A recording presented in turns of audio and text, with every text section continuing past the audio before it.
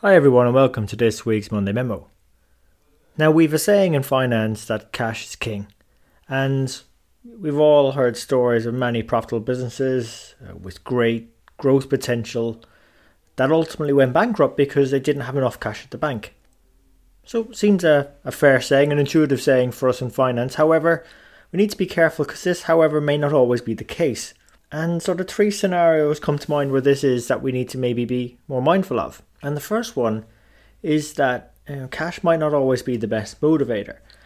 For instance, organizations and businesses, whilst they need cash to survive, they also need something called human beings.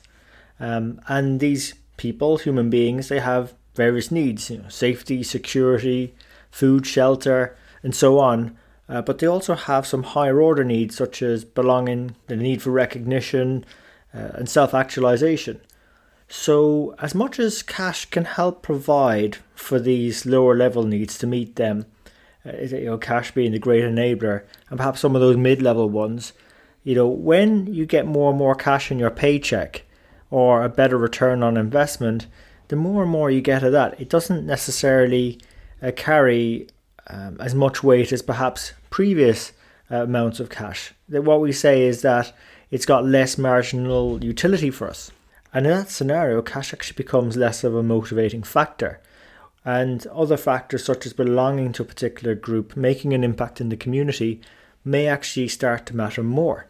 And that's perhaps an explanation why some massive titans of industry and even some people who've felt that they've got a fairly good level of success, you find them giving an awful lot more and involving themselves in more philanthropic type initiatives.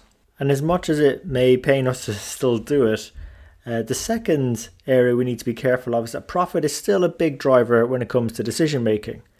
I recently had a super smart analyst, ex-McKinsey, come to me, and he brought with him a load of these NPV, net present value, DCF, discounted cash flow calculations about a business case we were actually working on together.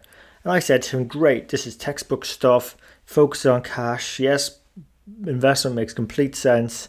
However, I was explaining to him, in business, as is the case with owners or shareholders or even management, they still tend to base a lot of their decision making and understanding around things like a surplus or profit or the impact on share price, as opposed to more cash type metrics. So, after a bit of convincing, we changed his tagline about the project being NPV positive to perhaps being more a low risk way to add 2 cents to EPS. And when the business case went forward for approval, was approved as a no-brainer. And finally, or thirdly, cash does not necessarily always mean the best for employee experience or engagement, and we actually may be missing out on getting as good returns as we could because we haven't addressed that. And what I'm referring to is a study the Workhuman Group did, which looked into a non-cash based reward environment, one that largely revolved around gratitude. And that's where employees would reward each other for their accomplishments. And they did so in a way that aligned with company values when they did the recognition. So that would be, say, winning together, teamwork, results, customer service, and so on. And what the Workhuman Group found out was that organizations who score in the top 25% on employee experience report nearly a 3x return on assets and a 2x return on sales when compared to the rest of the group.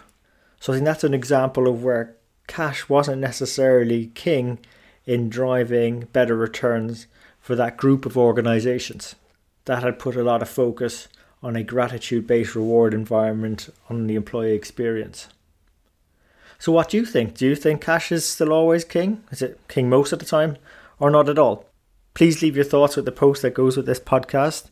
And that's why, sometimes these things aren't always black and white, and that's why we bring on guest mentors to the Strength in the Numbers show to share with you their thoughts, their hard-won lessons, their lessons when it comes to how to use cash in the right way, and when it's maybe not the most important consideration in our careers or within our organizations where we're trying to build our influence and make an impact. So look, Hope you enjoyed this episode. If you did, please remember to let your colleagues and friends know about it.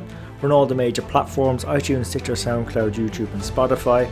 And thanks again for investing your time with us today. So until next time, take care of yourselves and let's keep on building our strength in the numbers.